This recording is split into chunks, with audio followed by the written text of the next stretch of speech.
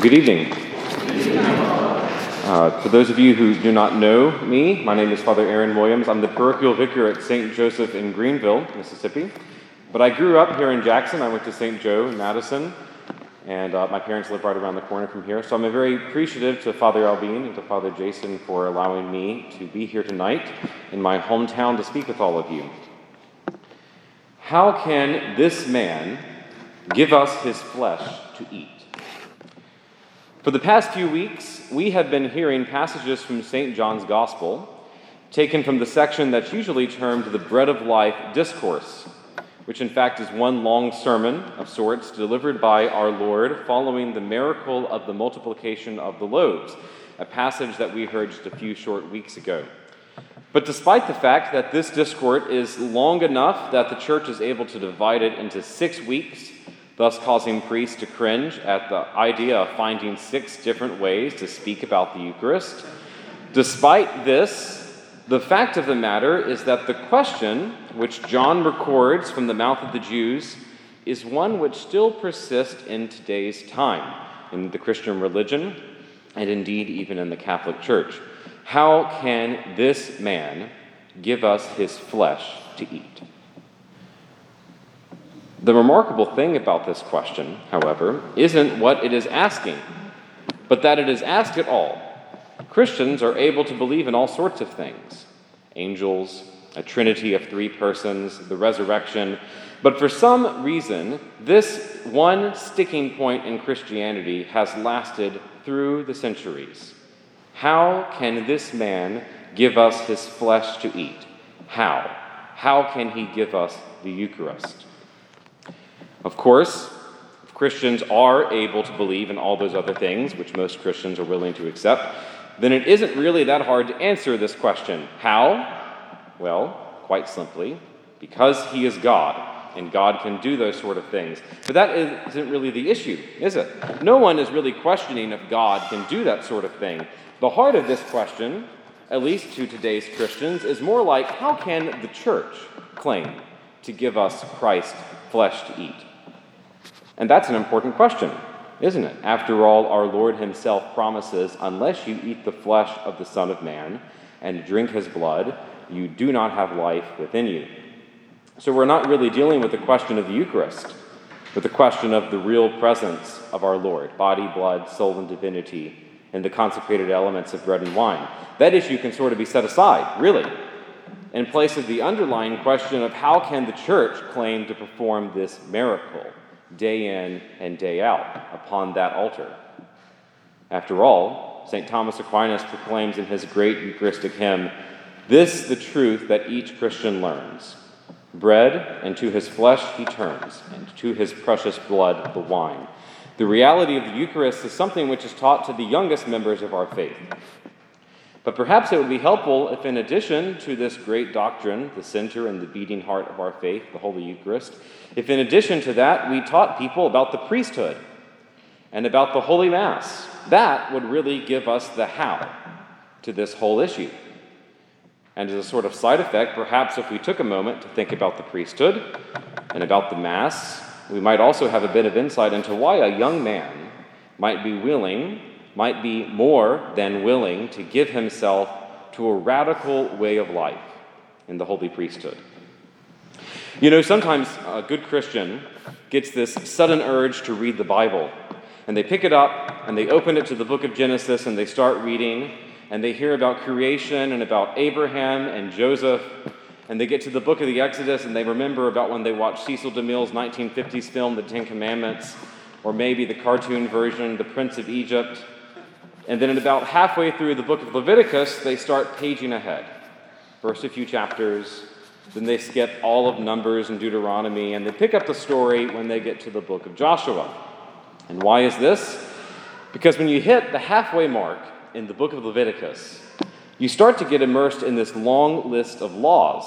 And at first you might find it interesting, and then you tell yourself these laws don't affect you, and it's time you get back to the story.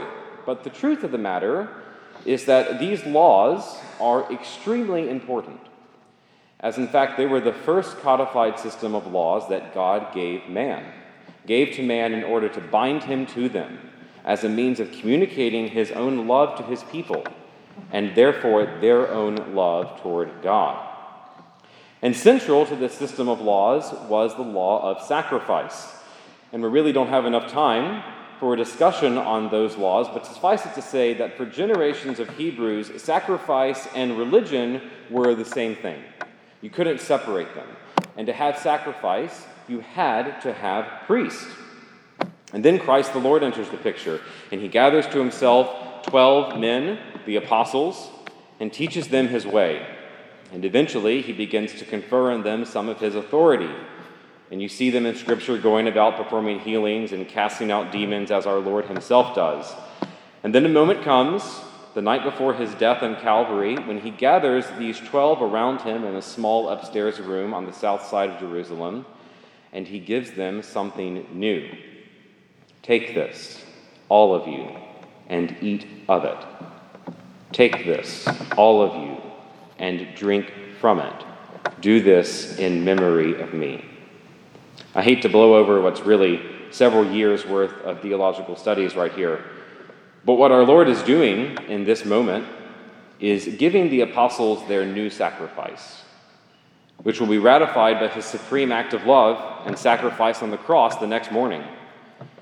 And that's the answer to Christ's promise that not a letter of the law will disappear. Yes, not a single letter in the second half of the book of Leviticus is going to disappear. But it will be fulfilled. It will be radically transformed in the new covenant given to us in Christ, given to us particularly here in the Holy Eucharist. All those acts of sacrifice, those bulls and turtle doves and cakes and oil, those acts are bound up here in this bread and wine.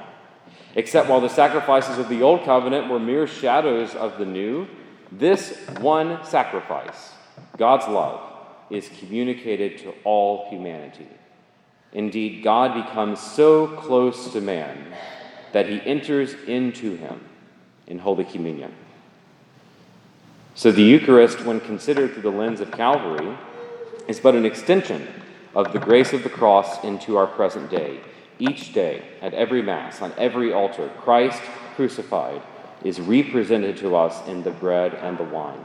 He isn't sacrificed again. His one sacrifice is made present to us in the bread and the wine, such that the altar becomes the cross.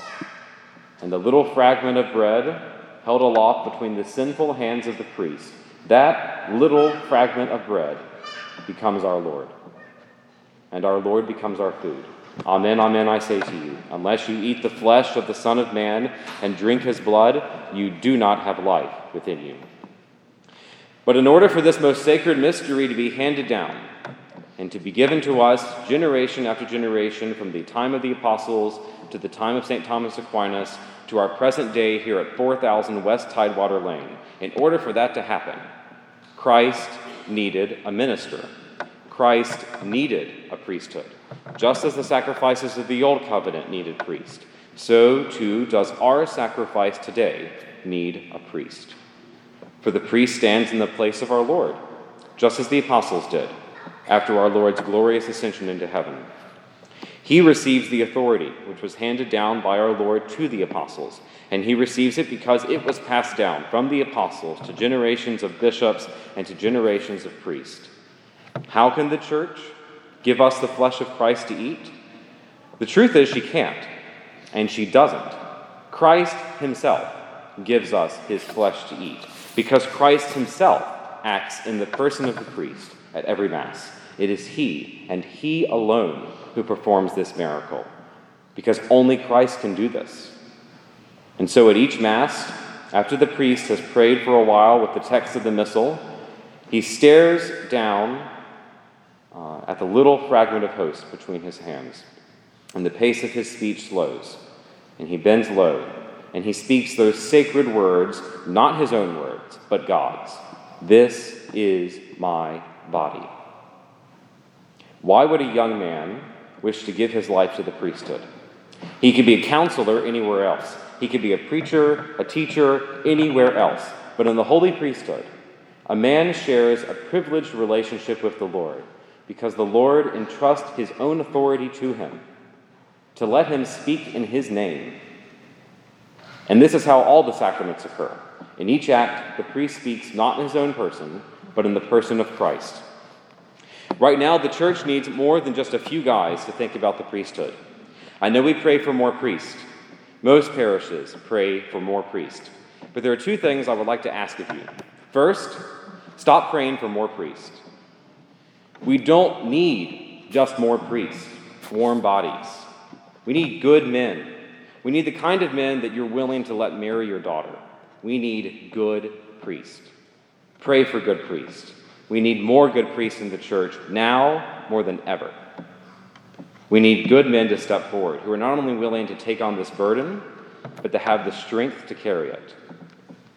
And secondly, and this especially goes to families and particularly to parents, when a young man proposes that he might have a vocation to the priesthood, or simply that he's wishing to consider it, give him your support.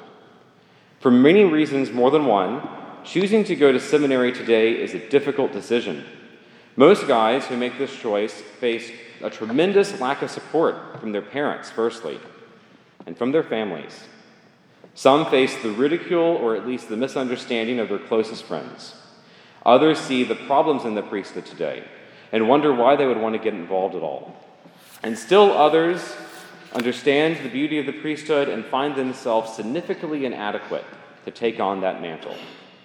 And for all those reasons, we need to show these men our support.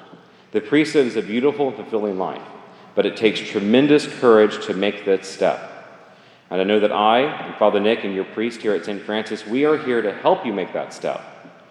We are here to provide you support to any man who wants to consider a vocation to the priesthood. Please be that support as well. Whoever eats my flesh and drinks my blood, says the Lord, has eternal life, and I will raise him on the last day. How can this man give us his flesh to eat? The holy priesthood.